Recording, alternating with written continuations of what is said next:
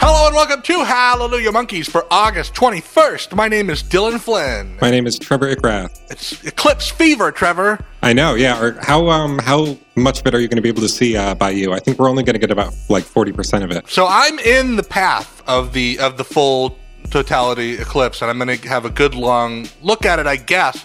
But here's the thing. So 6 million people are going to be funneling into my area to come see this thing. Okay. And I can walk outside of my door and do it, and I feel like there's a good chance that I'm going to forget to. Like, I don't care at all. You know, I recently found out that, like, everybody says it's, like, really bad to look at an eclipse, right?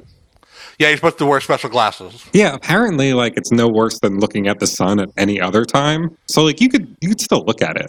Look at it like you would look at a piece of somebody's anatomy, but without you wanting them to know or whatever. Sure, yeah, okay. But here's the thing, Trevor. I think the reason, honestly, why I don't really care about the total eclipse is that I associate the image of a total eclipse with, like, really bad movie posters and album covers and stuff. It's just been co-opted by bad art. And so I think it looks corny. Like, I think the sun is like trying a little too hard when it does a total eclipse. Well, I can't hear total eclipse without finishing it in my head as of the heart. Right, and neither can a karaoke night, apparently. No. Any karaoke night in America, apparently. Oh, that would be pretty cool, though, going to a karaoke night during the eclipse and doing that song. Oh, I wonder how many people have that idea and how many... Because here's the thing that you forget about that song. It takes a long time to get to that chorus. It does, it takes yeah. a very really does. long time. Got a long build-up. Don't do Hotel California either. Trevor, let's get into the news. It's all good news now. It's a new single release, and so, of course, we have a steady trickle of new Gorillaz remixes. The coolest of which I think has been the Kaytranada mix. I had some high hope for this, Trevor, because the Gorillaz Instagram, or I think maybe Noodle's Instagram account, like Jamie Hewlett bothered to draw her hanging out with Kaytranada. Oh, that's pretty cool. So I was like, oh, maybe this is like going to be a little something special. Something special. I don't think that it was. I don't think that it was special at all. It was okay. It was pleasant. I guess so. So the kind of the concept of it, I guess, is that like Pevin's vocals are pushed way into the background. Well, it's not even that his vocals are pushed way into the background. I think it's just his backing vocals for a while, isn't it? That's true. Yeah, he's looping a lot of his kind of like chorus ad libs, but they're background in the mix. Yeah, and I actually like that part. I don't really feel it when his voice comes to the front of the mix again. It's sort of like very much built around this kind of live drum sound. Mm-hmm. I don't know. I guess I just don't understand electronic music anymore. Like it goes through so many permutations, and I just don't quite get the hook of this one for me. I mean, I'll probably never listen to it again, but it was fine. Hey, I'll never listen to it again, but it was fine. That's the pull quote for the Kaytranada remix from Trevor Ickrath. You could just use that one for free. So apparently Damon's on vacation right now. Yeah, slacking on his Gorillaz duties. I mean, he did that, he had that Outside Lands show. I guess he's got a little bit of a gap. Why not pop over to Chile? Resting on his laurels. I remember back in the day, you know what Damon did instead of taking a vacation? He made albums on his iPad. There was no time wasted on a Gorillaz tour back in the day. No. But apparently he met up with some fans in Chile. There's a big following for Gorillaz in South America. And he decided to start chatting Gorillaz and future Gorillaz plans. And he let slip, Trevor, that he hopes, at least, to release a live Gorillaz album or perhaps a documentary about the Humans tour at some point, maybe towards the end of the phase.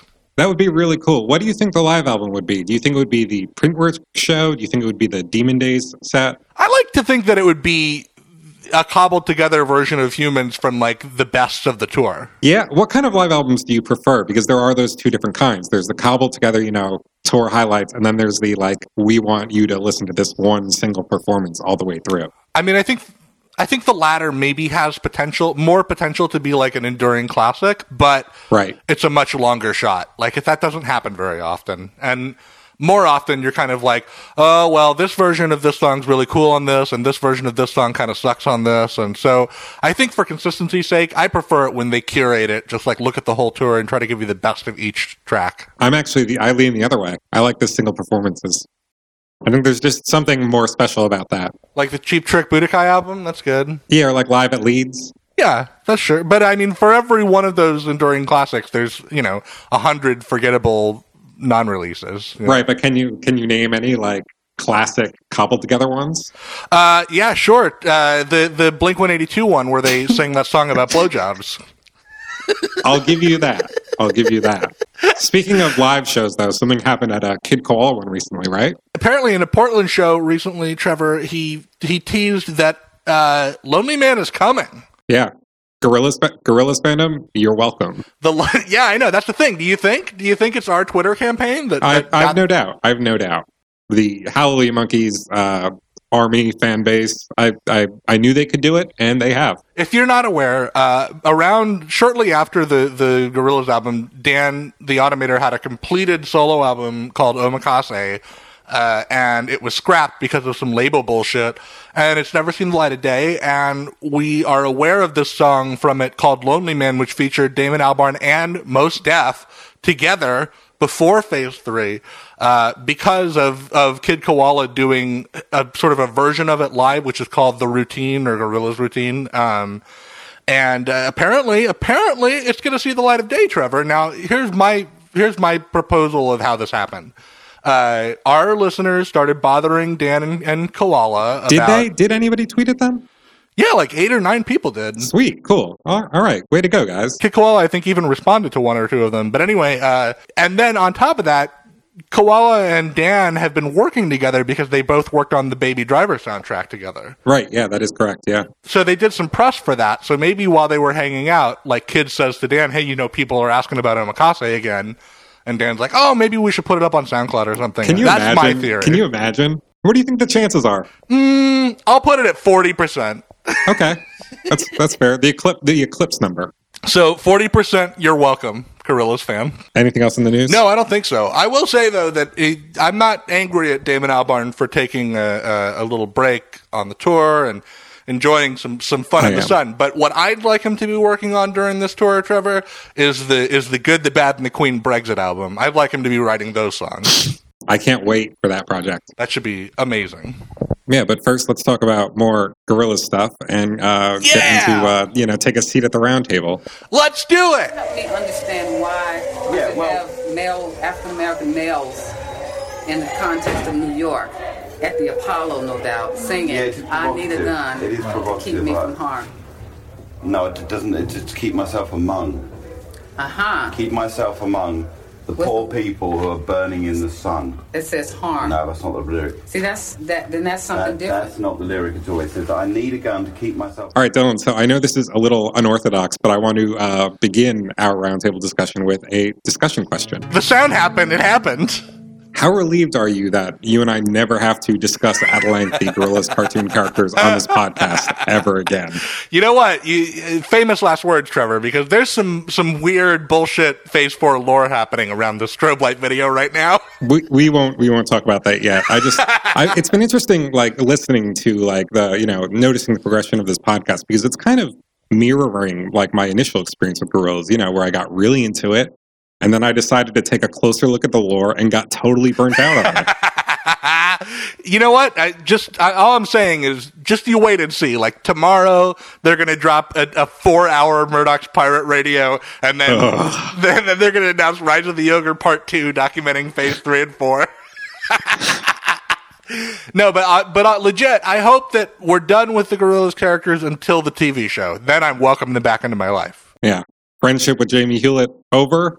Damon Albarn, come back over here. Or perhaps Carrie Levy. Perhaps Carrie Levy is really... Yeah, because we're talking about Bananas, his film documentary on the band. The amazing 2008 documentary, which is the living document of the inception of the Gorillaz project and the behind-the-scenes events of Phase 1 and Phase 2.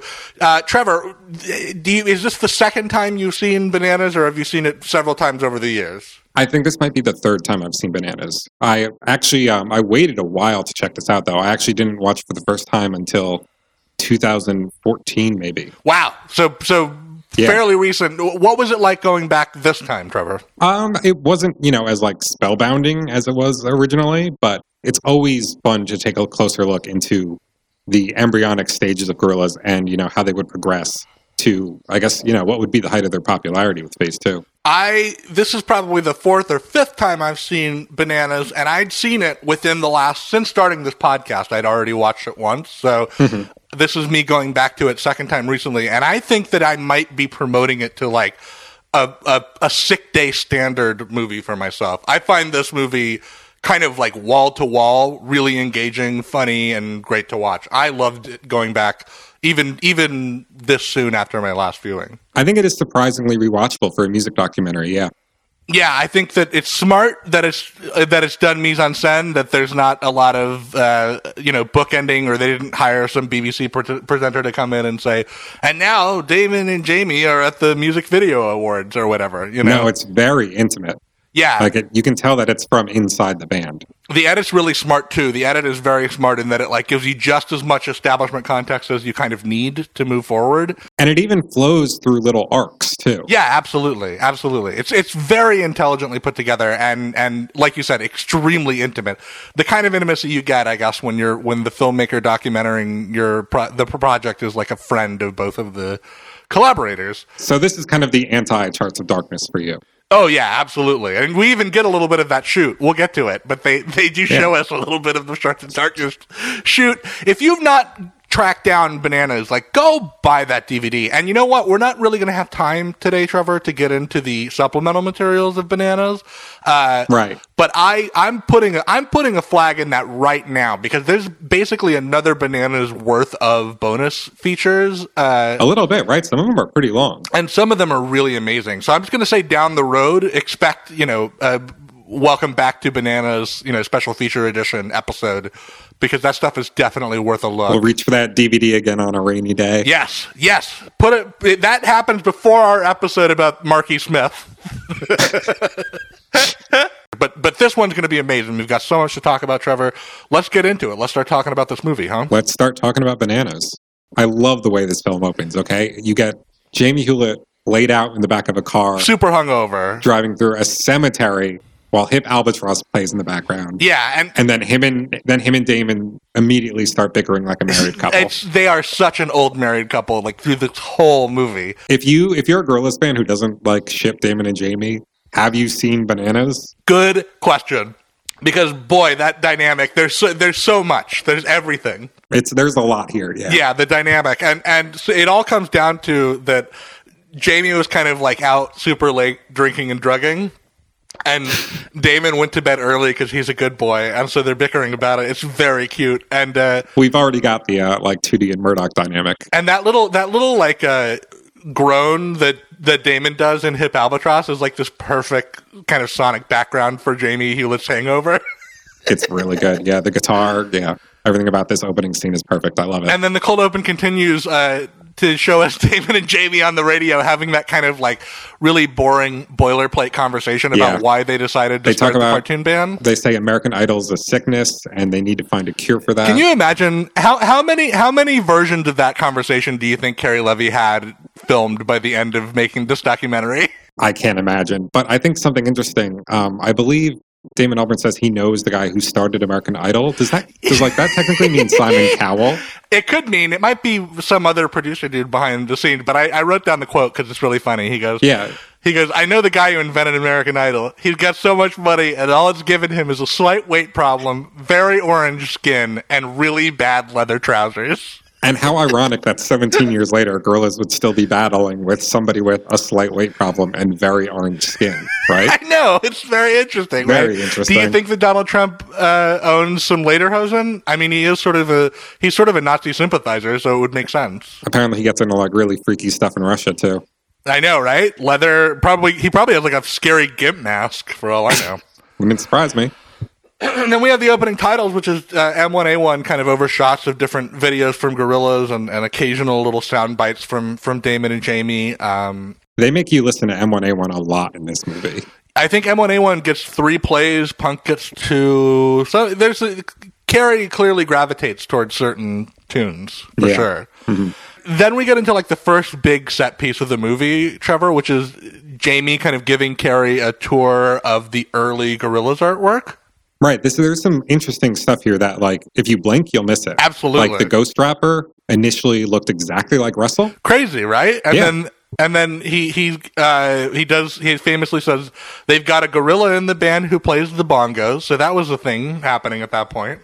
Do you think if that character had stuck, the gorilla would have been the one killed off in the El Mañana video?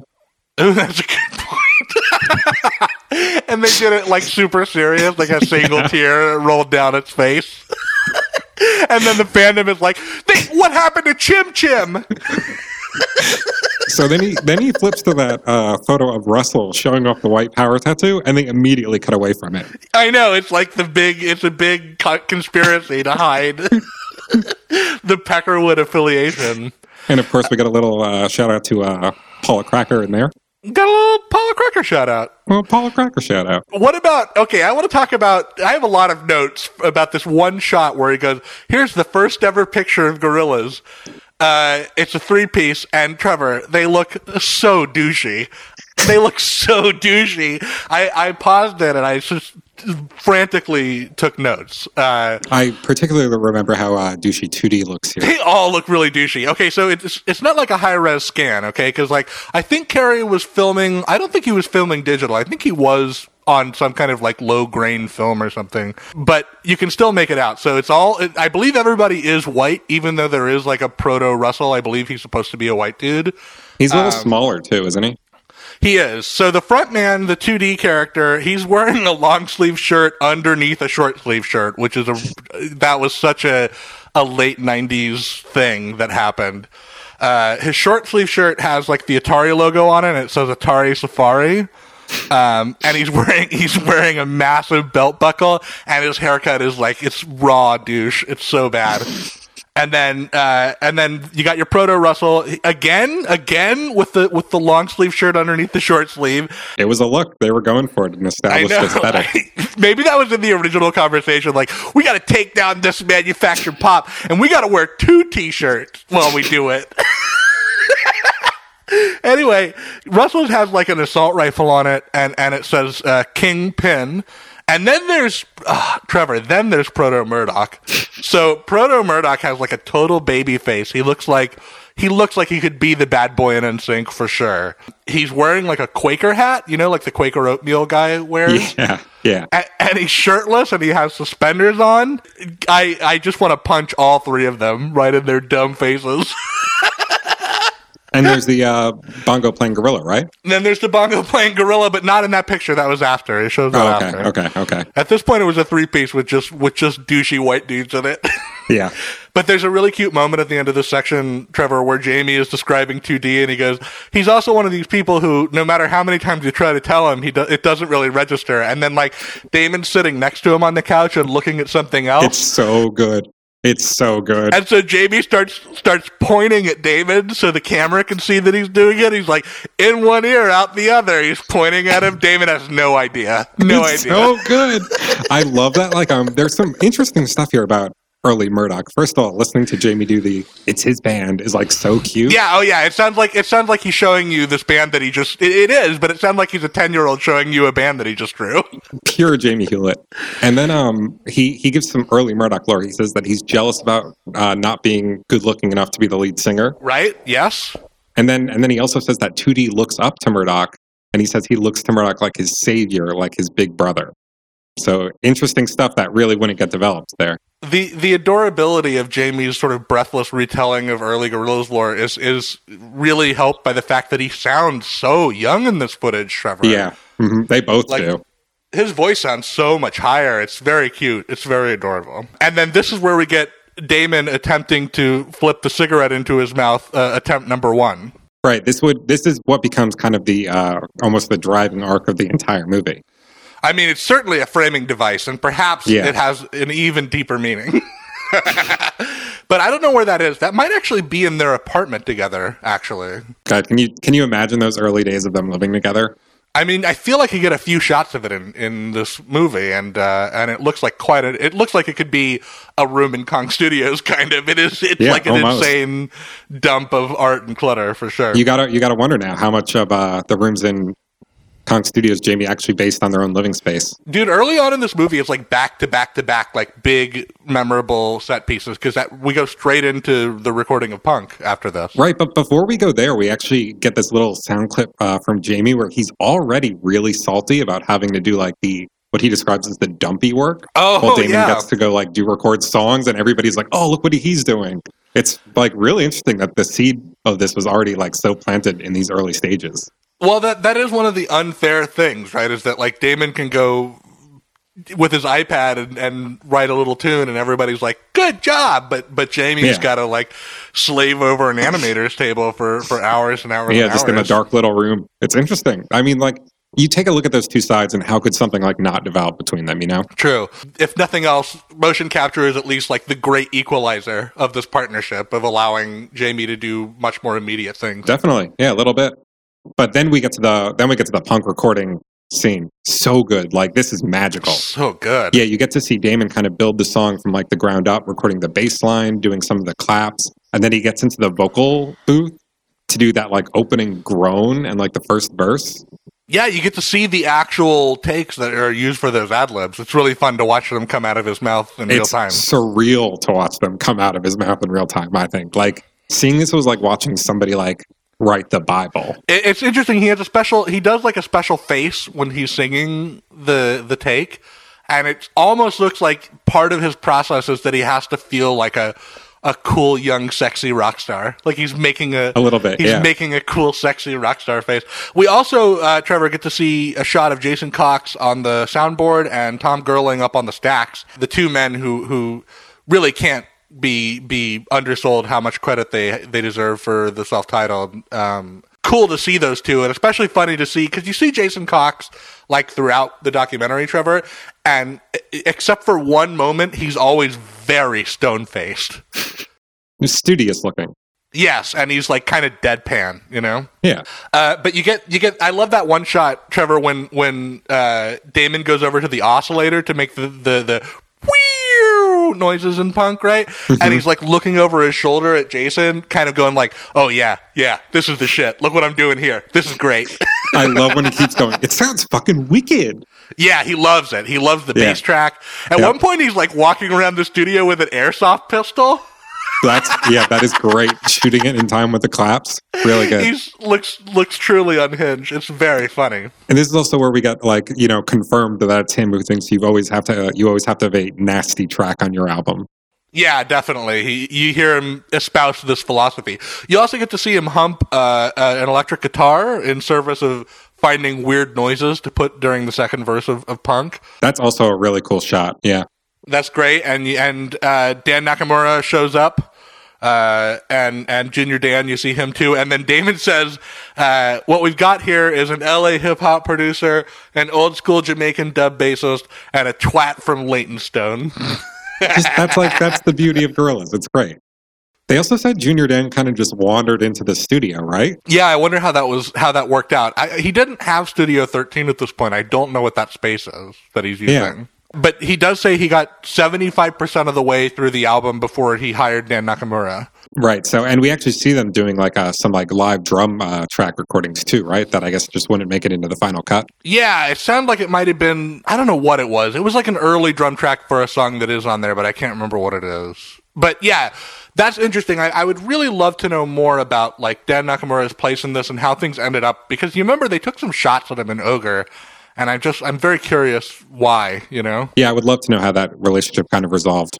Me too. Someday, when we get one or the other on the podcast, we'll learn the truth, Trevor. Dan, come be on the show. Come be on the show. And then I did want to point out that every now and then, Jamie Hewlett has an interesting T-shirt collection, which makes sense, right? Because he draws interesting T-shirts. Right. This is one of my favorites. He's wearing like a basketball jersey, but it says Epcot Center on it. Number 33. He serves looks. He would totally draw a shirt like that into a Gorillaz picture for sure. We get to see Jamie and Damon hike their pants up to like 2D level. Foreshadowing. Yeah, he's like riding the elevator up to sign a bunch of legal documents. What was going on here? What were they stuffing into their shirts and stuff like that?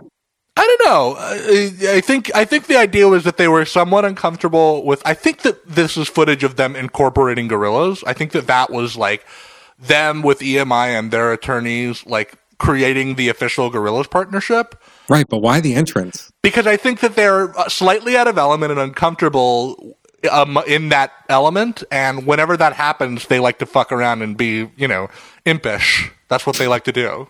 Impish is a good word for Jamie Hewlett. And certainly what their sense of humor is like together, Yeah.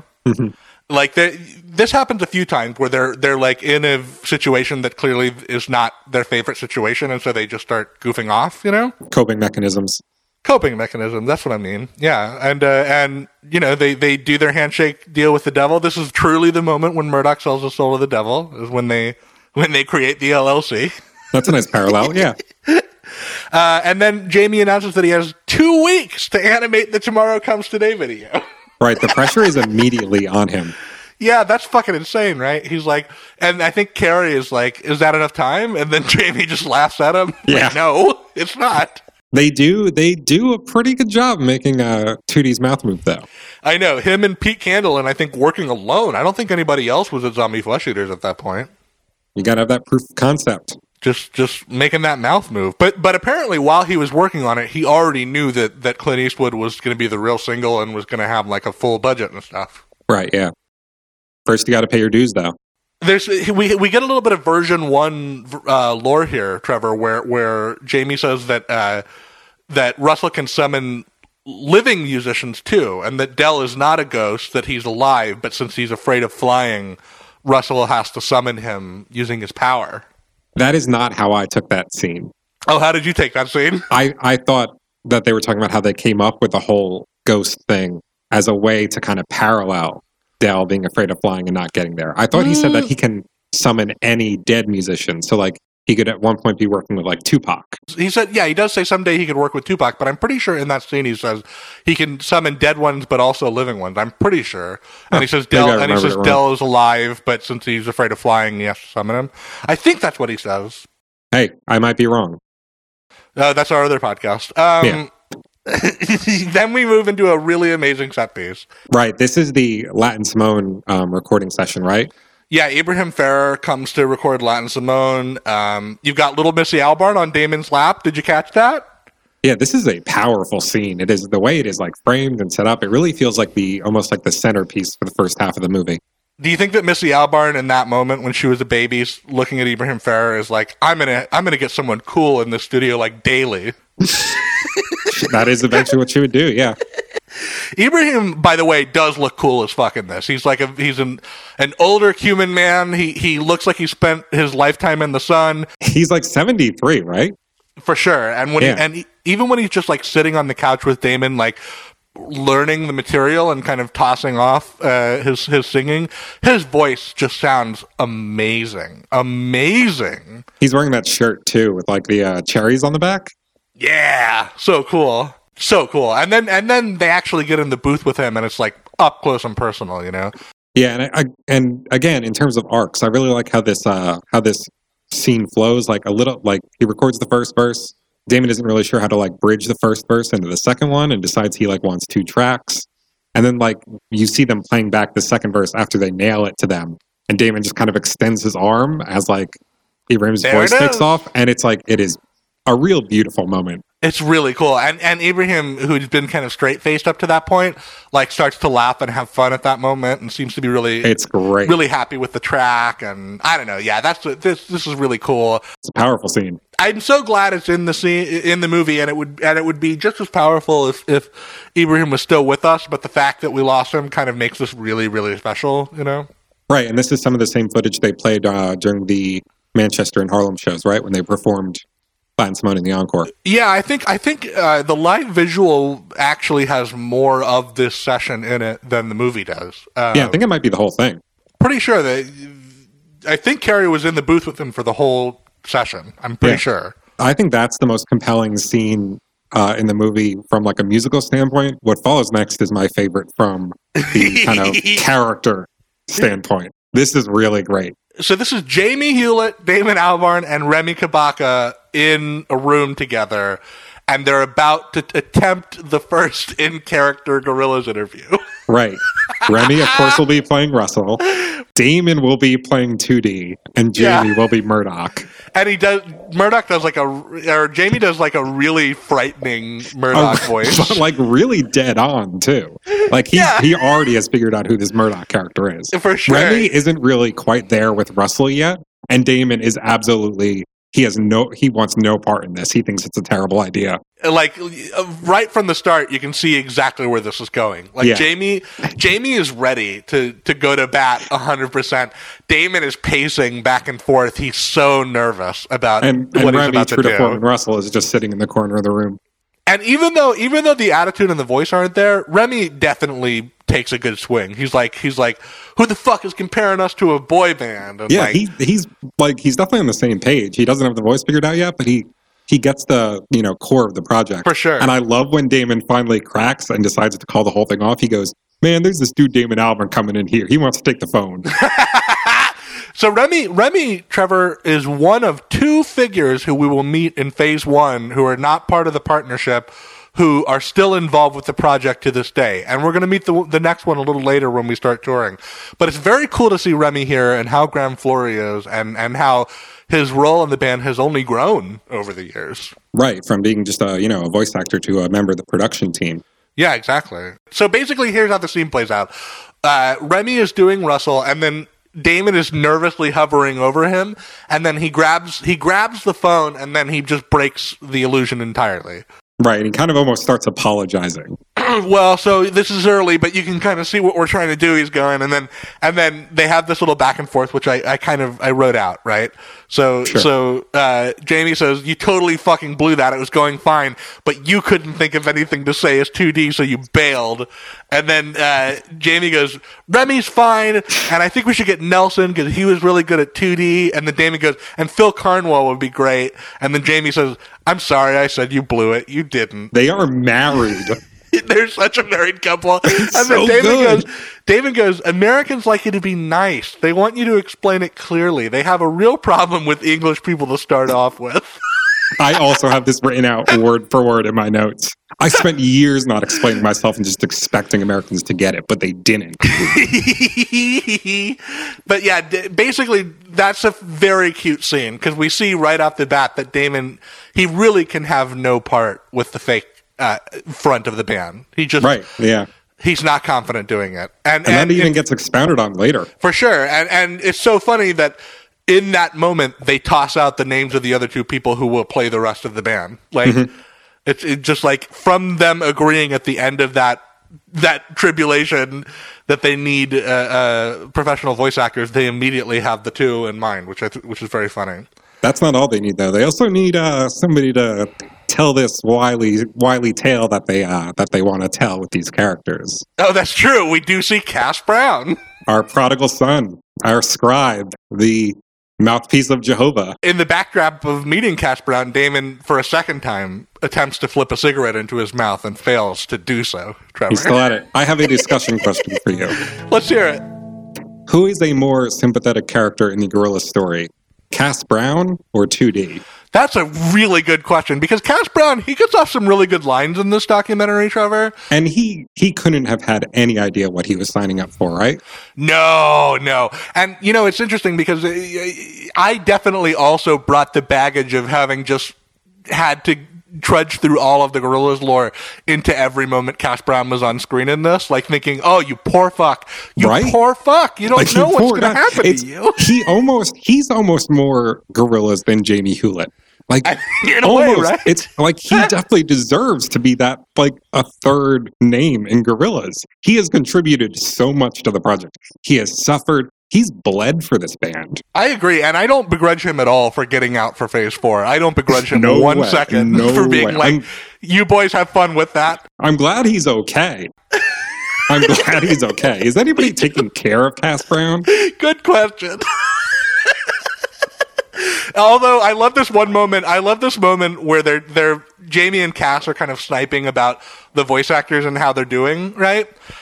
Because the the fact remains that like there's 2 professional vocal actors and then 2 of their friends in the vocal cast. Right. So they're talking about Remy and they're saying, well, Remy slips in and out of the accent, but that's okay because Russell's been in London for long enough that his accent's probably a little weird.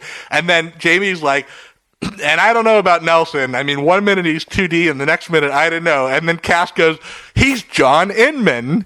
And then I had to go Wikipedia that. And sure enough, Trevor, it's an obscure 1960s British television personality because Cass Brown cannot turn it off. He has to reference them.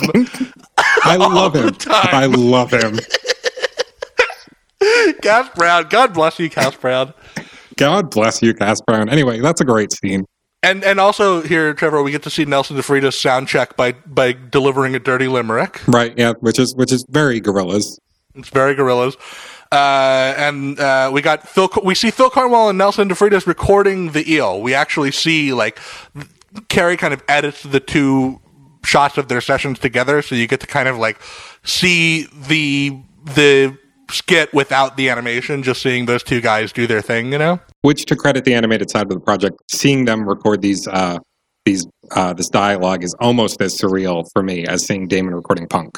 It's very weird, isn't it? It's very weird. Yeah. And then I love that little shot of Jamie and Phil Cornwell talking about Murdoch noises. Right? Like, talk about foreshadowing. Like, do you think they had any idea to what extent they'd eventually play this up? To how synonymous with Murdoch's character this whole noise concept would become? Right? Because, like, there's even a moment, I don't even know exactly how to articulate this, but there's a moment where, like, Phil Cornwell does one, he goes, like, right? And then Jamie goes, right? He does the multi-step one. It's so good. And I almost think that maybe in that moment, like, that's when that idea came up. Like, Jamie came up with the idea of the multiple syllabic Murdoch grunt, Like, that's in my head. I wonder if that's the first time that had happened. At any rate, it's a really prophetic scene.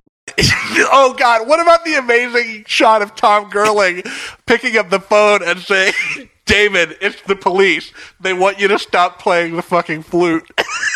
Right, during the Rock the House. During the Rock the House recording, right? And this kind of kicks off a running theme, Trevor, in this documentary of David Albarn, maybe the most annoying person on the planet, maybe the most obnoxious person who's ever lived. This is where we get to see some of the filming of Charts of Darkness, right? And they're sitting in the scene. They're sitting in the scene that would be the psychiatrist interviewing them, and Damon is playing his banjo, and he's like, sometimes I just want to play a banjo. He's like, you couldn't have told me a week ago when we were playing this that you'd be playing a banjo? He's like, I just get in the mood to play a banjo. And it's, yeah. He says, I told you that I'd have creative ideas on the day. Oh, I love it. I love it. I really enjoy. I love these boys. He's like a 12-year-old boy 90% of the time. It's very funny. Oh, how obnoxious. Can you just imagine you have like a sound crew there and they're like, oh, apparently there's a banjo in this scene. Really interesting as well. We get a very quick shot of Jamian saying, I can smell them. Oh, yeah. That's a thing, too. We do get that. Who was that? Who was that, though? I don't know. It's a good question. It almost looks like it maybe could have been Cass in like heavy makeup. I don't know. Yeah. That's when I wrote down they're an old gay married couple. Who we learn now wear each other's clothes. Yeah, they apparently when they live they wear together, each other's pants. They just wore each other's pants. Oh, it's so good. God bless Carrie Levy for giving us this window. Okay, so then we move into rehearsals for the Phase 1 gigs, Trevor. Right. Here's where we meet Mike Smith, still in Gorillaz, Phase 4, going strong. On keyboards, right? Keyboards, Mike Smith. So that means we've got Remy, we've got Mike Smith. Nobody else but Jamie and Damon have been involved in all 4 phases. You know what? Now that I think of it, there might be somebody on the video production side of things. Like I think Seb Monk might still be editing Gorillaz videos. Now that I think of it, Trevor. Yeah, that's possible. Seb Monk, come on the show, Seb Monk. But okay, so we got some cool stuff here. Simon Katz joins the live band to play guitar. I believe Cass is playing drums. Is that right? Cass is the live drummer, Phase 1. Right from the get go, he was on the kit. You get a little shot of the band playing Rehash in the rehearsal space, Trevor, and they sound amazing. Is this when they talk about putting the radio hat on Miho Hattori? Yeah, and they want to have her hold a Les Paul that's not plugged in, so she looks like Miho in silhouette. They sound just banging. Like, they sound really, really good in that clip. Damon also attempts to flip a cigarette into his mouth for the third time. Guess what? He fails to succeed. He doesn't do it. Still not there. But it was Damon who came up with the radio hat idea, right? Is it? I don't know. Are you gathering that from this? I think it was. I mean, Jamie wouldn't have been there at the practice, so I think this is like one of the only times Damon has ever really shown like interest in incorporating the animated characters into the performance. I wonder if he had seen like a Jamie sketch of that and it really like stuck with him or something. It's possible. And was like, I want that to be. I don't know. Yeah, that's a good point though. I don't think Jamie is seen in that whole sequence there, so that probably did come from Damon. Yeah, it wouldn't make sense for Jamie to be there. We do see Jamie, though, kind of explaining the performance behind the screen idea and how, even then, he says, it's just because what I see in my head, like technology isn't there to do it yet, he says. And 17 years later, it's maybe, still not. Maybe it's coming, maybe. Maybe. I'm still waiting for the hologram, as Damon said. And then we get a shot of them playing a proper Phase 1 gig, and man, it looks just miserable for the crowd, Trevor. Like, it looks awful. Like, you get a little shot of the kind of the venue lights coming up, you know, the floor lights coming up, right? And everybody just kind of looks like fuck, like that. What didn't feel like a real concert I just went to. I mean, they looked like they were getting into it, though. I mean, you can see people like crowd surfing during 5/4, which is ridiculous to me. That is very silly. That's ridiculous. Maybe if Jenny Beth crowd surfed while she was singing 5/4, I could see it. Right. But I don't know. Yeah. But we do get a shot of Life MC and Cy Philly dancing backstage during Phi Life Cypher Clint Eastwood. Come be on the show, guys. Talk about those live dates you did. Let's hear about it. I want to hear about Leeds and Paris. I think you guys did one there. They didn't go on the U.S. tour, though, right? I don't remember, Trevor, because I didn't. Maybe wasn't one of the live 911s that they did in America. Oh, it might be. Maybe. Yeah. I don't know. Damon also, right back to back, we get cigarette flip attempt number 4, and this time Carrie even chimes in from behind the camera and says, "You won't do it. You won't do it." And then he puts his arm over Remy Kabaka's shoulder so that he try to look cool while he does it, but it just bounces right off of his lips. It's not happening. We see Damon do a bunch of phoner interviews from Miami. And at one point he tries to make like a pop noise with his cheek, Trevor, but he just winds up just drooling all over his shirt. Right. Classic 2D. I think you also see him, doesn't he accidentally hang up on somebody? Which would, that's great foreshadowing to what would inspire your favorite Gorillaz song. My very favorite Gorillaz cut. Maybe after this one he wrote film music or something. Possibly. Maybe Phoner sounds like it does because he was so angry from doing phone interviews all day. It wouldn't surprise me. I mean, he's always been very transparent about how much he hates doing interviews. So then speaking of them having to do things they hate to do, Trevor, the next kind of big set piece of the film is them going to the VMAs. Right. To quote Jamie Hewlett, "I'm in hell." So then there's like a running thing about Justin Timberlake. Right, Jamie has a great Justin Timberlake impression. He goes, "My name's Timberlake and my trousers fit me fine." So yeah, they talk about how they tried to go in the back door, but they made them walk on the red carpet, which was embarrassing because nobody knew who they were. Nobody knows who they are. And at one point, everybody started clapping, and they just realized they were walking behind Destiny's Child. And this is also where Jamie decides to change his name to Jay Weasel. Right, yeah. And they even say it during the radio interview they do. Yeah, you see him on 106.7 FM in New York City. He goes, "We got David here, Dan the Automator, and we got Jay Weasel." Jay Weasel. So good. Damon moons the camera, of course, and then they don't win a VMA. No. And they are noticeably a little salty about it. Yeah, they seem like that was, I didn't care about this award until I was forced to come here, and now I have nothing to show for it. You know? And then the Gorillaz American tour begins. No. Before the North American gigs, we have the whole 911 sessions, Trevor. Oh, right. Yeah. My bad. This is another really, really compelling section of the film, in my opinion. So you got D12 in the studio. As you all know, it's the day after the September 11th attack. You have Damon talking about the song on like another phone interview and saying, well, it's a peaceful statement. And I'm like, did you listen to your song? Are you sure? You sure about that? I did love the shot of D12 member, I think it's Denon Porter, who's on the console, and he's like, tighten up that snare sound. And he's very, he's very hands-on with the mixing of the D12 beat. That's very cool. Right. And then there's that great shot of Proof going into that very deep piece of hip-hop trivia, right? Do you remember exactly what he talks about? I do. So he's singing boom, boom, boom, boom, boom, boom. And he's like, you know what that beat is? And then Carrie doesn't say anything. He goes, nah, you don't know what that is. And he goes, in the movie Crush Groove, before the Fat Boys sing All You Can Eat, they play that beat when they're coming out of the subway station, and then later, Del the Funky Homo Sapien sampled that beat for a song. All right, discussion question.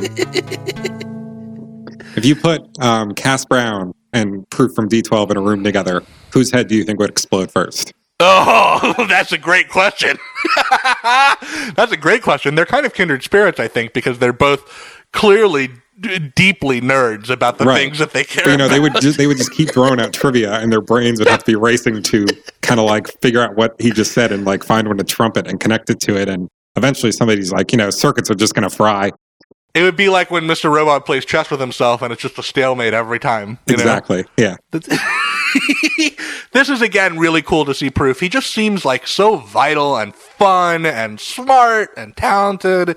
And it's just a fucking bummer that dude got killed, Yeah. But he seems very like in the spirit of Gorillaz in that whole section, like he's not being super reverent. He's acting like Jamie and Damon act when they're dicking around behind the scenes. You know what I mean? Right. It's great that we have this footage of him.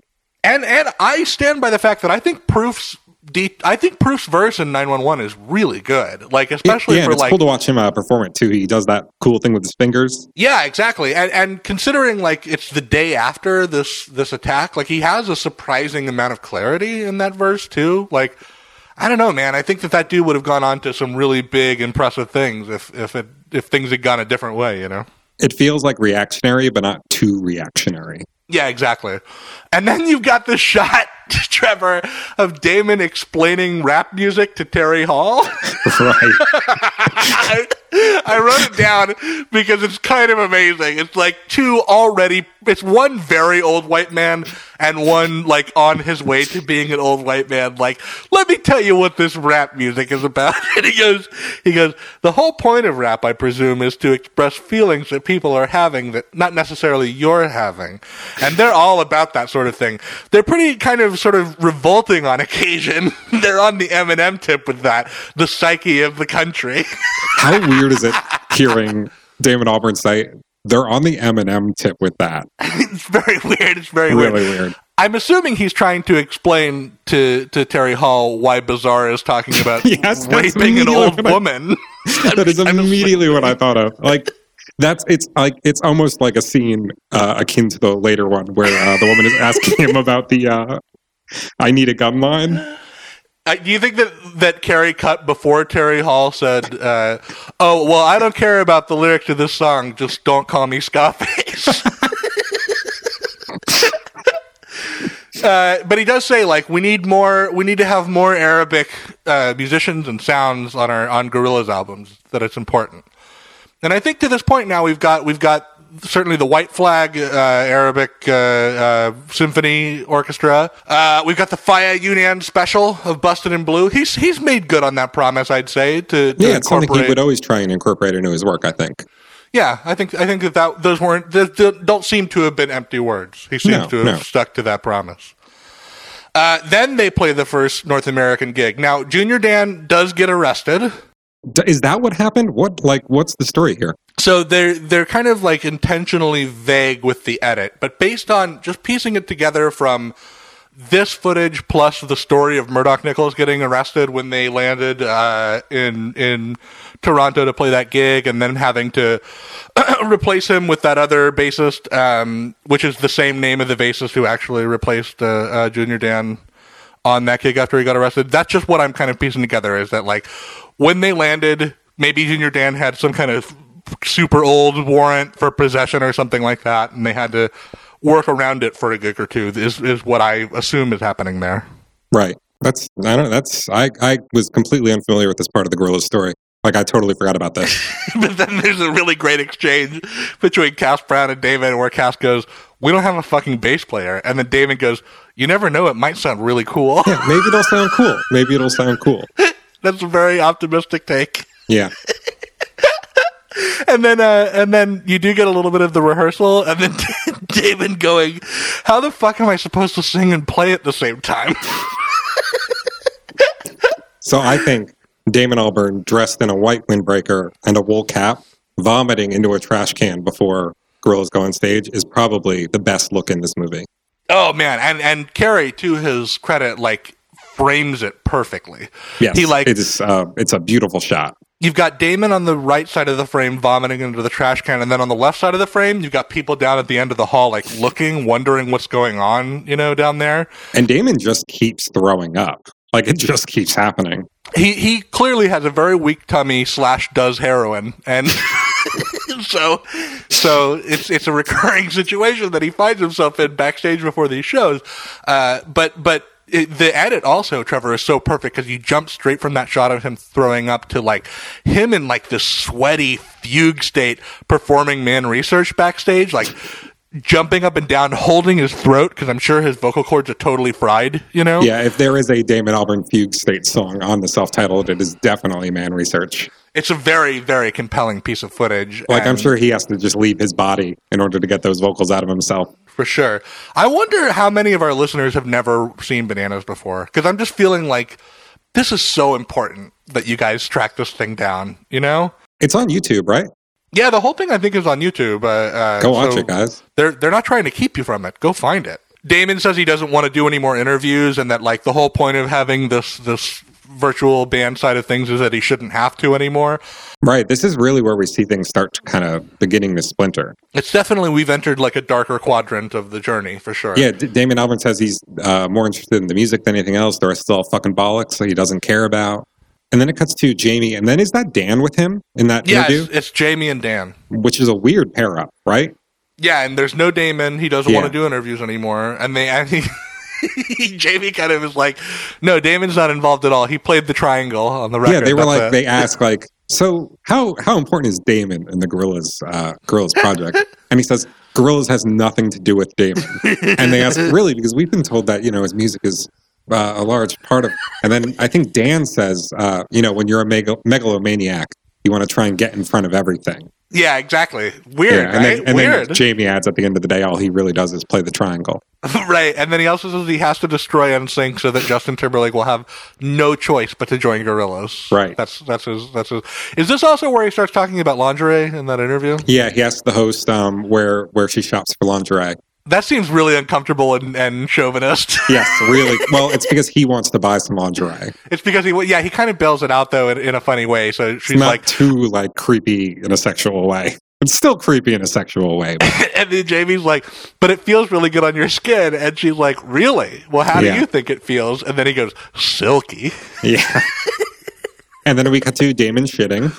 Yeah, that's a great moment. Damon goes, why is he watching me do this? And then Carey goes, well, don't leave the door open then. And then Damon goes, don't fucking come and have a look at me then. Boys. And that kind of closes the first half of the movie. That's based on phase 1, right? Well, except you're skipping over the fact that here is where we finally see the great towering ginger Smoggy Nelson for the first time. How could I have forgotten? He's a very important man. He's a very important part of the Gorillaz project. He's integral. And the only other thing that happens before we leave phase 1 is Damon tries to throw a cigarette in his mouth for the 5th time and fails to. No. And at one point, an interviewer says that Gorillaz are like Pink Floyd for the new generation. And then Damon says, well, no disrespect to Pink Floyd, but we've got tunes. Oof. Pretty good. Yeah. What's a better, here's a discussion question. What's like a better 1970s analog for the Gorillaz of the 1970s? I kind of want to say my first instinct is to go for Talking Heads. That's not a bad choice. I was thinking more on the conceptual side of things, and like maybe Kiss. Maybe Gorillaz are the Kiss of the... Oh, sure. Yeah, okay. By all intents and purposes, though, as dickish as Damon Albarn can sometimes be, he is certainly... No Gene Simmons. Not a monster like Gene Simmons. Yeah. Then we move into phase 2, and we kind of kick it off with the full Rocket sessions, right? Right. It's this really, really cool little framed little scene with like Damon, almost like you get the impression that this is like late at night in a studio. It's almost a very like, pardon the pun, like a guerrilla recording session. Yeah, and it's very cool because it's sort of like, obviously Rocket was how they kicked off phase 2 in releases and to announce that Gorillaz were back, so it's just kind of fun to watch this moment happen. Also, classic Damon being intentionally obnoxious in the studio. He's got like a big megaphone over his shoulder, and he's like scat rapping into it. You know what I'm talking about here? As Jason Cox is like setting up the microphones, and then kind of rolling his eyes, and then finally David says, "It won't be too loud in my ear, will it?" And then Jason Cox says, "Yes, mate, it definitely will be." One thing that's kind of cool though, Trevor, is when you get that shot of Damon doing the actual verse vocals for Rocket, he like gets right up into the camera. He like grabs Carrie Levy's camera and like delivers his lyrics straight into it. And it almost seems like he's really using Carrie Levy's camera to like get into the vibe and the mood, the like playful fuck you attitude of that vocal performance. You know what I mean? It works really well. And again, it's crazy just to see him recording the Rocket vocals. There's a little shot of James Dring sitting at the console, who would take over for Tom Gerling in phase 2, Trevor. Mm-hmm. And James Dring, when Damon is delivering those verse vocals, he like, there's this look on his face where he's like, oh man, this is going to be a huge hit. He looks really excited about it. And then the second Damon starts singing the chorus, he's like, oh no, it won't be a hit. I just enjoyed that shot. The chorus may be arguably not the strongest part of Rocket. I'll give him that. Maybe not. We've got Damon chatting with the dude from EMI about the new direction, which is where Damon says that he's improved a lot as a musician between the phases. Like he's learned to play his guitar properly. Yeah. We've got a shot of Damon holding Jamie's coffee while he rolls a joint. Great. And Jamie is wearing a huge scarf in that shot. I don't know if you remember. Like, it's a scarf that's bigger than Jamie Hewlett. They're greatly dressed in this movie. They sure are. There's some outfits here. And then we see Maceo do the Feel Good Inc. laugh, Trevor. Right. We don't see Damon, coaching him using the example from Charts of Darkness, unfortunately. No, Carrie didn't catch that on camera. Yeah. But this seems like, this would be like a moment if you had never seen Bananas and we're trying to imagine what kind of things would be in Bananas. Like, I think that Maceo laugh is an obvious thing that you'd imagine would be, right? Definitely. It's really funny to see the whole studio kind of light up behind him when he does it, This is the one moment where Jason Cox, who's usually a frowning gargoyle of a man, has a good little chuckle watching Maceo do that big laugh. How could you not? Just the joy that laugh brings into a room. Did you like that little back and forth between Maceo and Jamie Hewlett? That was really funny, I thought. What did they talk about again? He was saying that it was easy to laugh because he found both of them funny, and he's like, especially you, he says to Jamie, and then he's like, but you're different now. You're different in the day than you are at night. And then Jamie says, that's because I'm sober in the day. And Maceo goes, are you really? And then Jamie goes, no. And you know who's not laughing? Damon Albarn during that moment. Interesting. I mean, it's Jamie Hewlett's alcoholism has been cited before as perhaps an instigating factor of the phase 3 fallout. So, I don't know. Maybe little cracks are forming there. And Damon would have gotten sober by this time, right? Yeah, he was. I think at this point he probably was still smoking a bit of weed, but he was really taking it easy on the alcohol, and he was certainly not using heroin anymore. Mm-hmm. So I don't know. Maybe they were parting ways in a way, philosophically. Tension. Trouble in Paradise. You've got a little shot of Damon and Brian Burton, a.k.a. Danger Mouse, playing ping pong. Right. Not a lot of Danger Mouse in this movie, though. No, there really isn't. How are you at ping pong? Are you any good at ping pong? I'm very bad at ping pong. I'm terrible at it. It's like one of those sports that to me feels impossible. Like that's every sport to me. Right. Well, I don't know. I was a football lineman, and there's like no thinking to that. That's just like really. Yeah, you just sort of plow into another person over and over again. You know? Huh. I wouldn't have pictured you as a jock. When I kill myself, I'm going to shoot myself in the heart so that they can study my brain. That was dark. Also, it felt like apropos of nothing. But let's keep going.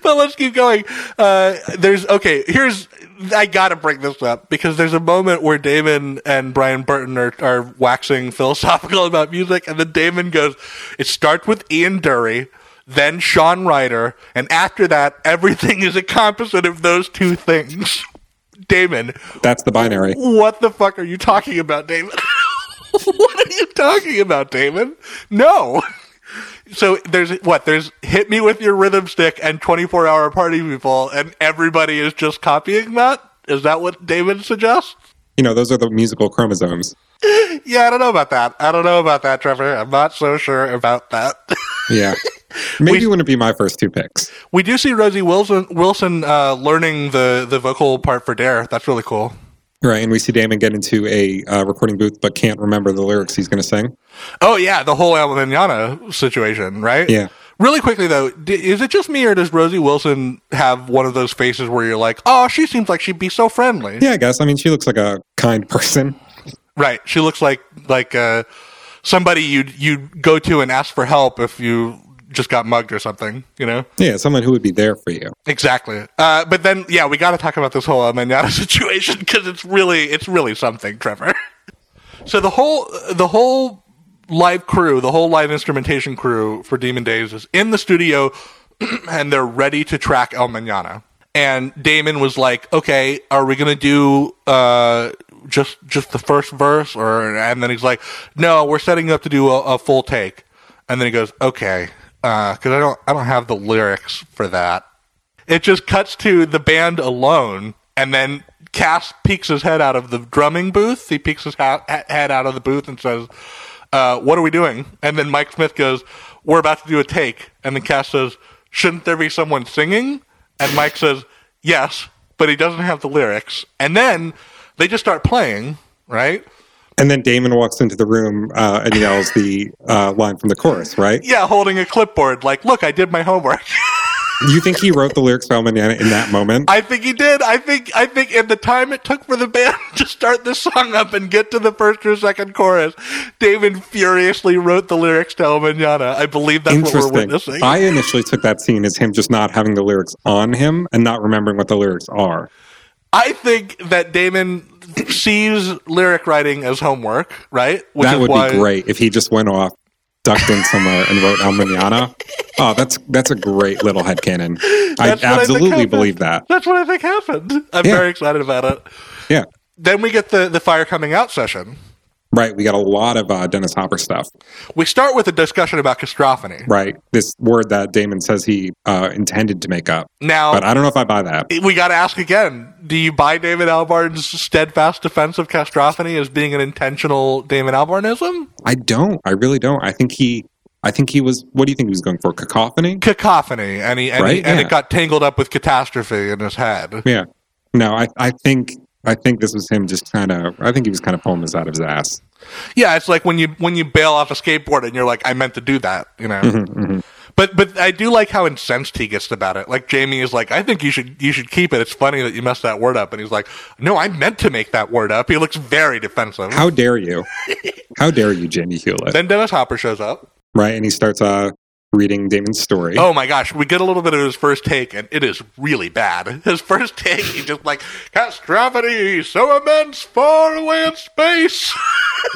Why was it bringing darkness into their lives? So funny. But he does settle into it, and then he kind of gives me a vibe. Did you get this vibe where he seems like a cool professor who might smoke weed with you? Sure, yeah, totally. That checks out with Dennis Hopper. Right? He's sort of like, he doesn't look frail here. Later we'll see him again, Trevor, before the Apollo gigs, and he looks less healthy to me. Right. In that footage. But it's really funny to watch like Damon listen to him tracking the story. He seems like really excited, you know? I mean, if you wrote a short story and had Dennis Hopper reading it, wouldn't you be? Definitely. But it's very cool. Once again, just like with Ibrahim Ferrer and Proof, we get right in the booth with him. It's very interesting that, like, Proof, Ibrahim Ferrer, Dennis Hopper, all three collaborators who would later die. Although Dennis Hopper would die after this movie came out, Trevor. This movie came out in 2008. Dennis Hopper died in 2010. But isn't it interesting that the three, like, big in-studio moments with collaborators are three dead Gorilla collaborators? That is really interesting, yeah. I mean, the Gorillaz project has really become kind of a curse, hasn't it, as it's been going on, claiming the lives of those three, Lou Reed. Yeah, and I guess part of that is just because you've got an early Gen Xer who's interested in booking his idols on his record, you know? Mm-hmm. So he's bringing in these boomers, and some of them are lived pretty rough lives and are not necessarily at the beginning of their journey when he finds them. Yeah, I mean, Ike Turner's another one. We get some cool Ike Turner stuff with the Apollo show later. Yeah, we do see a little bit of Ike Turner later. But for now, let's see. What do we got? We've got, they rap Demon Days. Damon kind of does like a cute high English thing where he's like, well, it's been lovely knowing all of you. Best of luck and goodbye. It's very cute. Then this is another centerpiece, in my opinion, Trevor. We've got Jamie working on the Dirty Harry single art while he complains about the enemy. Right. Did you look up this interview he references? Yeah, I found it. Did you look it up? I did. I found it on, of course, Gorillaz Unofficial. Yes, of course. That's where I found it too. They reprinted it there. I think that the moment he must be really angry about was the moment about making fun of the fact that her name's Noodle and she's from Japan and she does Kung Fu or whatever. I mean, they've got a little bit of a point, right? They ask, do you perhaps have a French friend called Fromage who likes eating snails? Yeah, so here's the thing. Here's the thing about that, Trevor. I agree that they have a point, but judging from Jamie's telling, they rewrote that answer after the fact to make them look more clever than it does. Than yeah, Cass. That's what he makes it sound like. So do you what about some other questions in this interview? Like the Ike Turner one really jumped out at me too. Oh, I don't remember. I kind of perused it, but bring me into it. What do they say? They say, we met your collaborator, Ike Turner, once, and we couldn't help thinking, okay, he is cool, but did he really have to beat the shit out of his wife like that?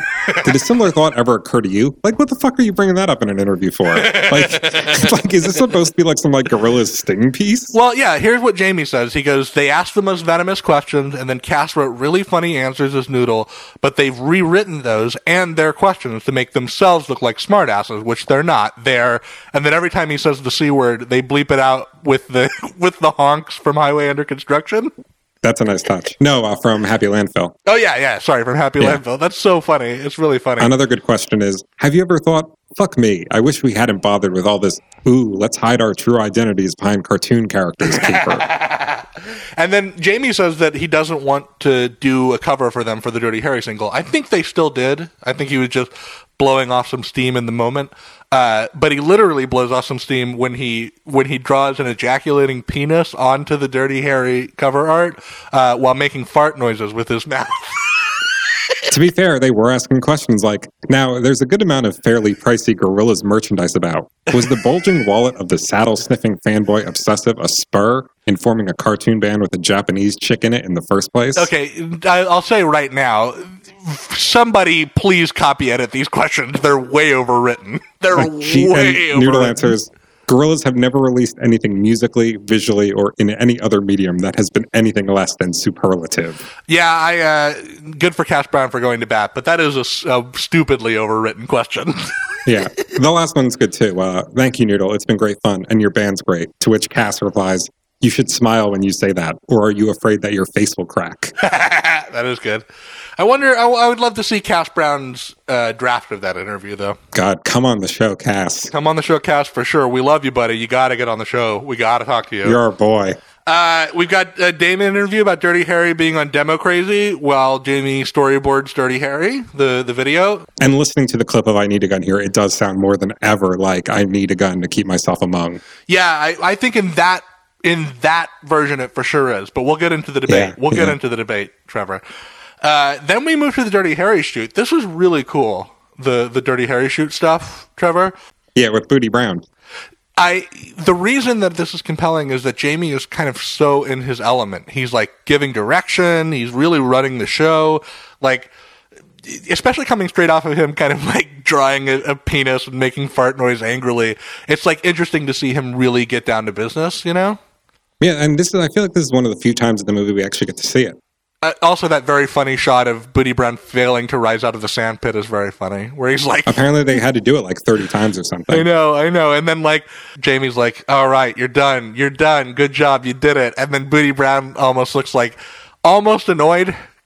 And he's just like, yeah, thanks. But yeah, it's just cool. It's just really cool to see Jamie, like, coming up with shot ideas on the day and... Yeah, he was talking about how like he wanted Booty Brown to be like up here on the truck and then over here on the hill, so it would almost be like he's teleporting around like a phantom. Very cool. And then you get the little shot of that happening in the video. It's very cool. Right, yeah.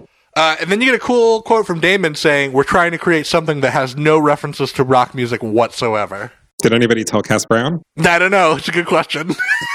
Doesn't sound like they did. Okay, the next big centerpiece is that we move into the Manchester residency. Yeah, we start seeing the Demon Days live performances coming together. I love how we introduced that whole section with the shot of like Damon talking to the festival organizers, like talking about the space and being nervous about the seats working, and then in the background you just see Jamie Hewlett with this giant prop boner that he's holding over his crotch and like thrusting it, looking into the camera, making faces while David's like, yeah, I don't know, because I'm looking at this side of the stage and I'm just worried that people aren't going to be able to see. Oh, I love them. I love our boys. They're so good. Yeah, Jamie Hewlett is definitely the hidden secret weapon of the entire Gorillaz project. I totally agree. But then, again, he gets right down to business. You see Jamie sketching out how the actual performance is going to work. He's got his easel in front of him, right? And a bunch of organizers and producers around him. He says, okay, here's how it's going to work. He's sketching really fast and furious, right? And we get to see him have the idea of putting Damon into the back of the stage in silhouette, you know? Mm-hmm. And say like, you'll be like the smallest silhouette and all the collaborators will be up front. You'll be able to see them. And then it's his idea, but then Damon goes, I'm happy with that. I really like that. So it's very cool. It's very cool to watch that moment happen, you know? Yeah, nice moment of unity between the two halves of Gorillaz. And then I suppose rest in peace to asshole Ike Turner, who we do see very briefly give Damon a hug, and then they're both kind of leant over the same piano, practicing Every Planet We Reach Is Dead for a moment. That's a really cool scene, yeah. It is cool to see him doing that. And then Damon throws up. Again. I guess kicking heroin didn't help that tummy that much, huh? It's just pre-show jitters. Then we see Rosie very gamely singing and dancing with human monster Sean Ryder. What is going on with Sean Ryder's skin? Like it looks terrifying. He looks. I think all this time later we still haven't figured out anything that was going on with Sean Ryder at this point. It's a good question. It almost looks like maybe like somebody ironed out a Jason Voorhees mask. And that's his face. Sean, come be on the show. For sure, Sean. Come on that show for sure. I hear you're sober. Congratulations. Way to go. Paz Denise tells a funny story about getting off stage from doing Feel Good Inc. and somebody handing him a towel. He's like, I was just on stage for 2 minutes. I'm used to doing 2 hours. I don't need a towel. And Damon capped the whole event off by saying that it was another wow in a series of wows. Great way to put it. The man's a poet. Oh gosh, was there anything? I don't have too many notes about the MTV Europe Music Awards. I just have that they're there. Yeah, I didn't dig anything out of this scene. Oh, I wonder, is this where Jamie says that a PA held up 3 fingers to him, and he thought it might mean that the PA wanted to like finger him or something? I missed that, but I mean, it's possible. I think he's like, that's how many fingers are going to be shoved up my ass. I think that's what he says. You see Damon giving a hard time to a radio interview that he's doing over the phone, where he's like, how else would I get to America from England without it being a long flight, unless you've invented a new form of transportation? Which is like, why is he being such a dick? Because he hates doing interviews. I know, but it's your job, dude. Come on. Like, do you think the radio DJ is super into it? I'm sure, right? Like, oh my God, I got to call this dude from this fucking cartoon band today who was in this British band that nobody really remembers over here. And then they always make fun of if radio interviews are very interesting. If a celebrity gives them shit, they act like really friendly with them on the air, and then they hang up and then talk about what a dick they were, and then always talk about what a dick they are whenever they come up again. But then we've got the true, actual centerpiece of this film, Trevor. What was that again? The Damon Albarn versus Dirty Harry choir director. Oh, yes. This is the climax. This is where everything comes to a head. This is so good. Everything about this sequence is good, man. There's so much tension built into it, and there's suspense. Well, and it's the moment when you see the hypothetical inner city blackness of Damon Albarn's writing come face to face with actual inner city blackness and have to defend himself. You know what I mean? Right. He's all of a sudden in this environment that he's like been writing about, and there's like a figure from it asking like, hey, what are you doing? What are you doing here? Exactly. It's so interesting. It's really so great. Interesting. Okay, so I tried to watch it this time, Trevor, believing that the lyric is among. Because I always... Me too, actually, yeah. I always took it as Damon was like trying to weasel his way out of it, but I decided that the debate would be interesting to watch, believing that he was telling the truth, that somehow the lyric sheet given to the kids... Okay, let's start from what's going on. Let's talk about what happens, yeah. So you've got this lady here, she says she's from a congregation, and so is the children's choir. So like basically, this lady from a church in New Jersey has brought her children's choir from her church to come sing at the Apollo show. She saw the lyric sheet in which it says, I need a gun to keep myself from harm. And she's like, this is concerning to me and shocking to me that you've got like young African-American males singing this stuff. Right. And then Damon, very much caught off balance, tries to explain what he's doing. Yeah, he tries to explain the whole like Demon Days concept to her almost. And there's two edits in this scene. So it's cut down from a much larger sequence, and we kind of see the arc happen. We don't see the full thing. It starts off with him steadfastly defending the lyric by saying that it's not from harm, it's to keep myself among the poor people who are burning in the sun. Okay? Can we unpack why that changes it? Does that change it? You mean the change from among to from harm? Or vice versa. Like, why is one better than the other or less offensive than the other? I feel like it really isn't. Right? Like, I guess... Like, what is the real difference Well, there? I guess... I wouldn't be able to tell you. I guess to keep myself among is like... It almost feels... I don't know, because they're both like very paranoid It's implying lyrics. the other one, if nothing else. Yes, they're both... It's keeping it a little more vague. Right. So to keep myself from harm feels like I have the intention to use this thing because somebody's out to get me. And to keep myself among is like I don't want to die. So maybe one's a little bit more passive and one's a little bit more active. Maybe? I would say, yeah, among might be a little more passive. A little bit, but it doesn't seem to be a make or break. Then there's this really awkward moment where for some reason Damon doesn't want to say black or African American. So he's like, well, you know, we've done it in England with kids of similar ethnic backgrounds, and it was recorded in Atlanta with purely and then she's like, African Americans, and he's like, exactly. Oh my God. Why don't you just say it? Say black kids, Damon. So then here's the craziest bit. So Damon now tries to explain what it means, okay? And I wrote it out word for word, and let's see if it makes any sense, okay? Sure, yeah. Let me hear it. Because it's a sort of rhetorical thing. It's an anti-war. If you look at Booty Brown's lyrics, it's utterly and totally anti that. It's pacifist. The whole record is a pacifist record. The gun is I suppose I see the gun as and I use it throughout the record as sort of, it's such a negative image that it has to be somehow sort of destroyed and turn into something else. Do you know what I mean? That's all I'm trying to do, and I'm being very upfront. Yes, using a kids' choir on the record, it's very sort of, yeah, you're the first people to bring this up, actually. And the other director, which I truly believe.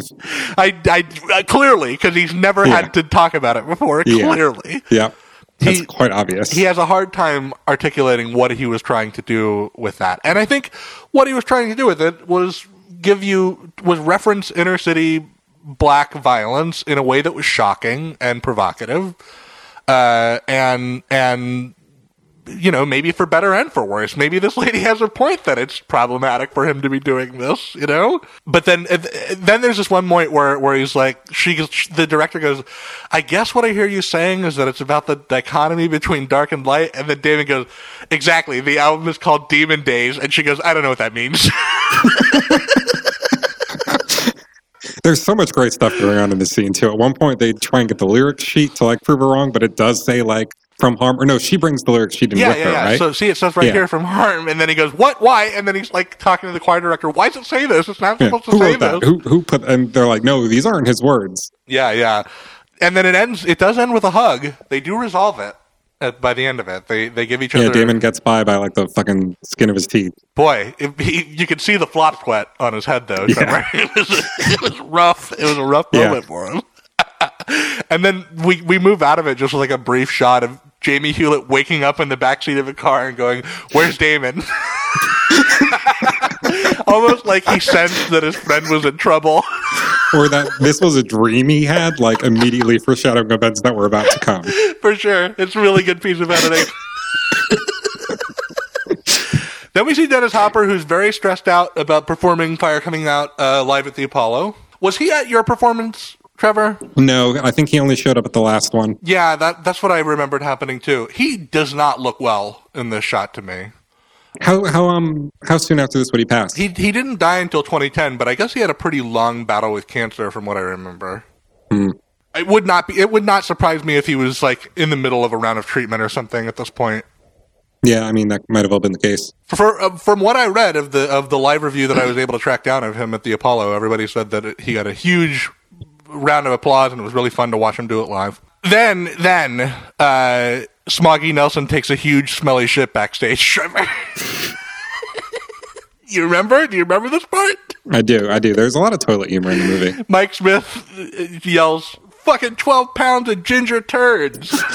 And then Damon goes, "If I'm sick, then it ruins my vocal cords." And then right after that, Damon farts and giggles and runs out of the room. And then everybody starts moaning and he's like, "I didn't make that smell. He did when he took that shit in there." Trevor, this is the artistic process. These boys. Just so gross and so great. I did get really emotional because there's a little edit piece of scenes from the Apollo live performances that's cut to the gospel choir singing the end of Demon Days. Right, playing over the climax of Demon Days. Yeah, it's a fitting. This is kind of almost the not the climax of this is kind of the climax of the film, and it's a nice moment to kind of carry us through to the end. Yeah, it's an emotional climax, and then just as I was sort of mopping the tears from my eyes, Damon Albarn puts a cigarette between his index finger and his thumb, Trevor, with the eye of the tiger, with the focus of a Cro-Magnon looking to hunt down a wild boar. He flips that cigarette and it lands perfectly between his lips. It's great, and they even put a little red arrow next to him right before he does it, so that you're watching. Yeah, so that you're watching him, and he finally does it. Yeah, he accomplishes this thing he's been practicing for 5 years. The last line of the movie is that Jamie looks over and sees Damon dancing in celebration, and Jamie says, "What?" And then Damon goes, "Nothing. Something I've been working on for the last 6 years." And then Jamie says, "Smoking?" Wonderful. And yeah, he does it in the split second that Jamie looks away. Yeah. It's great. But it doesn't matter because the camera caught it. Yep. Really beautiful moment. And a great kind of bookend to the movie. I love this movie, Trevor. I would watch it again right now. I love this movie. Yeah, it's really great. It's just entertaining the entire way through. Can I actually bring up, I know we weren't going to get into the bonus content though. No, that's fine. That's fine. Bring something up. Yeah, I want to bring up one more thing about the bonus content. The minute and a half extra about the sneeze. Oh, yeah. Did you watch this one? I not recently, but I know what you're referring to. Right. It takes place during the recording of the filming of the 19-2000 video. Yes. And it's basically just a minute of Jamie getting kind of pissed that Damon wants to be the one to record the elk sneeze that, sets the rockets off course. Right. And they have to wait for him to get back from abroad to do it. So it's going to push the entire production of the 192000 video back an entire day, just because Damon wants to be the one to do the sneak. Yeah, because the young prince demands it. Yeah, this really recontextualizes the 2000 video for me as almost being about the kind of rift between the animated side of the project and the musical one, like the Damon side and the Jamie one. Because if this is true, that means the elk is Damon, and I think gorillas are Jamie. Right, and in the book, don't they make some kind of weird metaphor about it being impositions on the creative process or something like that? Something like that. So yeah, the 2000 video just kind of climaxes with Jamie making this aggressive attempt on Damon, for lack of better words, and Damon not even noticing and just totally blowing it off to Jamie getting blown up. So then I guess that makes 2000 the second most passive-aggressive Gorillaz video after Do You Think. Pretty much, yeah. But that's it. That's our time with the boys. You know what? This made me think, even though I groaned earlier about the prospect of a Rise of the Ogre 2, I would so kill for a Bananas 2 showing us. Absolutely. Yeah. Showing us all that stuff. Trevor, I guess we're wrapping up here, but we got some news to tell our yeah, we got some stuff to tease for next week, right? I'm very excited about it because we're not quite done with Bananas yet, I suppose. No, yeah, this is. I think last week was the season 3 finale. I think these next 2 episodes we're going to be doing, this one included, are kind of a mid-season kind of special in the Hallelujah Monkeys canon. Exactly, the 2-parter end of the summer special. Because next week we've got some cool stuff to do. So, in theory, next week we're going to be reviewing the Super Deluxe of Humans. Right, that will be the news for the week, because those tracks are going to be dropping. We're going to finally have our hands on them. We're going to want to cover them as soon as possible. Delivery issues notwithstanding. Obviously, if they don't show up on people's doors, then we won't. Then we're fucked. But we'll see. Hopefully, theoretically, there's that. But then we've got part 2 of our Bananas episode. Trevor, why don't you tell the folks at home what they got in store? Right. Yeah, we've been really excited to announce this. But next week we'll be doing a part 2 of Bananas with Carrie Levy, the director of Bananas. The director of Bananas. It was an intense and amazing process, and I can't wait for you guys to hear it. It is definitely the most exciting thing I've done for this podcast, and maybe in my entire history as a Gorillaz fan. And one step closer to the inner circle. Absolutely, yeah. I mean, Jamin, Damie, Kate. I initially mispronounced them, but I decided to just roll with it. Yeah. For sure, because their love affair, it's real. And I'm so glad that they're back together and that they're friends again. Oh, I'm so excited, and I'm so excited for you guys to hear that interview next week. I want to wrap things up as I usually do by letting you guys know that you can get in touch with us on Twitter, Facebook, Tumblr, YouTube, Instagram, even a weird app called Amino that I haven't opened in a month. You can send us an email at hallelujahmonkeys@gmail.com. You can write us a review on iTunes. That always helps us. Or join our Discord server at discord.me/monkeys with a Z, and support the show with a monthly donation on Patreon. Why don't you? And thank you again to those listeners who have already done so. Yes, thank you. And until next week, I'm Trevor Ickrath. I'm Dylan Flynn. And remember, boys and girls, Satan loves you!